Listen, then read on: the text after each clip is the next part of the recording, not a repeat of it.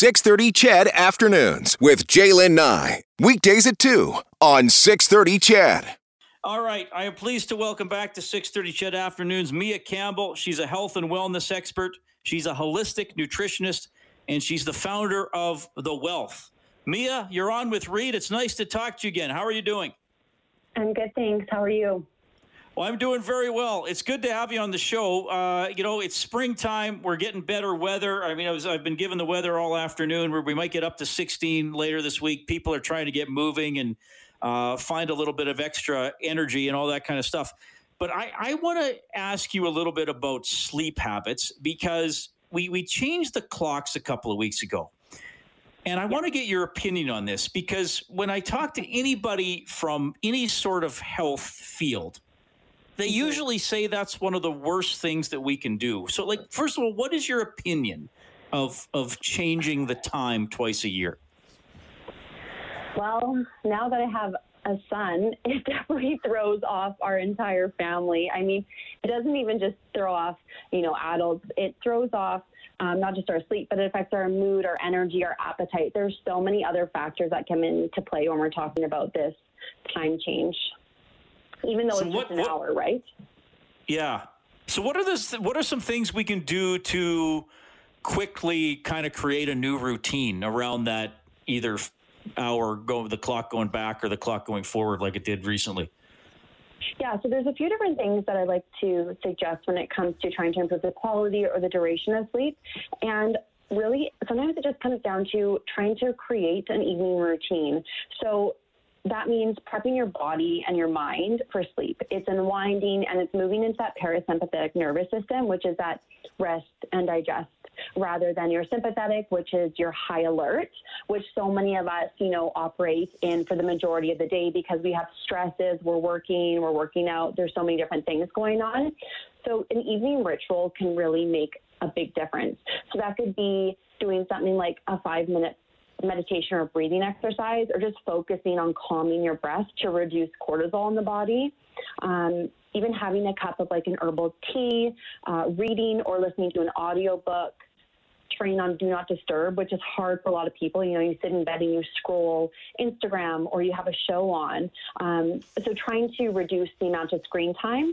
And then in the morning, exposing yourself to light, which helps to shut down the melatonin in the morning and reinforces that information to the brain that tells us, okay, it's time to wake up. Interesting. Okay. Well, a lot of those good habits for late at night, I definitely don't do. But what about eating late at night? Is there, I know generally people say, well, that, if you don't want to gain weight, don't eat late at night, but sometimes might actually feel a little hungry before they go to bed. Are there any foods that can help you sleep a little easier? Well, when it comes to the routine also, it's important to note that you don't have to enforce all of those habits. Just picking one or two to focus on so you don't overwhelm yourself. But for the evening, it's not bad to snack at night. I don't suggest you snacking until 11 or 12, or if you think that you're snacking out of boredom, right? So it's kind of reflecting what is it that you need. Maybe you're overtired, but again, having tea, having magnesium, chocolate is a source also, so you can kind of satisfy that sweet tooth, picking healthier foods, not refined foods, and also having a good full meal for dinner. Right now, statistics are showing that Canadians have ordered record numbers of takeout, and so it's coming back to those cooking whole foods. I think one of the other times that I've been on, we talked about reducing cooking fatigue by ingredient prepping. And so keeping interest with the meals, having a good source of carbohydrate, a fat, and a protein.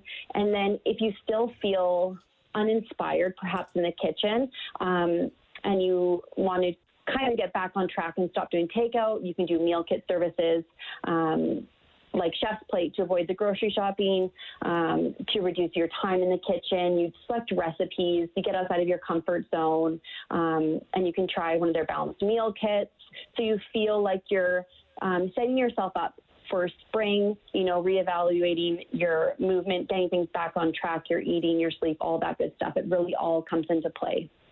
All right. Thanks, Carly. We have Mia Campbell on 6:30 CHED Afternoons, health and wellness expert, holistic nutritionist, and founder of The Wealth. I like how you put that with cooking fatigue, because I have heard that from people during the pandemic. I'd never heard that term, but I think that's what it is, where the routine has changed. You're home more, or you're home at different times. You're not going out to eat, or it's certainly not as convenient. So I hadn't heard that before. Cooking fatigue, for sure. It's obviously getting a lot nicer out. Tell me about opportunities there, just to feel a little better with the sunshine and the warmer temperatures. Yeah, so with time saved in the kitchen, you should be spending more time outside. Sunshine naturally increases serotonin. It's a hormone that affects our mood, and exercise itself produces endorphins. So it's those feel-good hormones that boost your mood. They leave you feeling, or exercise leaves you feeling revitalized, engaged, energized. It also, again, helps to reduce screen time, which is another just bonus. And nature just has a way of making people feel calm. And for a lot of people right now, exercise might not feel accessible because you might not be comfortable going to a gym. So with the better weather, you got to take advantage of it. Get outside, even if it's just for, a 10-minute walk. That fresh air will make a huge difference. Okay. Well, this is all really good, and I think things for people to focus on here now that we definitely feel a shift with the weather changing and more sunshine and all those great things that we enjoy.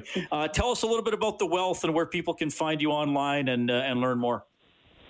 Yeah, amazing. So you can find me on Instagram at @the_wealth and online at www.thewealth.com. Okay. Mia, we really appreciate these tips. All the best. I'm sure we'll talk again. Sounds good. Thank you so much. That is Mia Campbell checking in, getting you ready for maybe some healthy springtime routines with sleeping, eating, exercise, moving, trying to shake those winter doldrums, and of course deal with all the stress and routine changes that the pandemic has caused us over the last 13 months or so, for sure. Reed Wilkins in for Jay Lynn on 6:30 CHED Afternoons. We got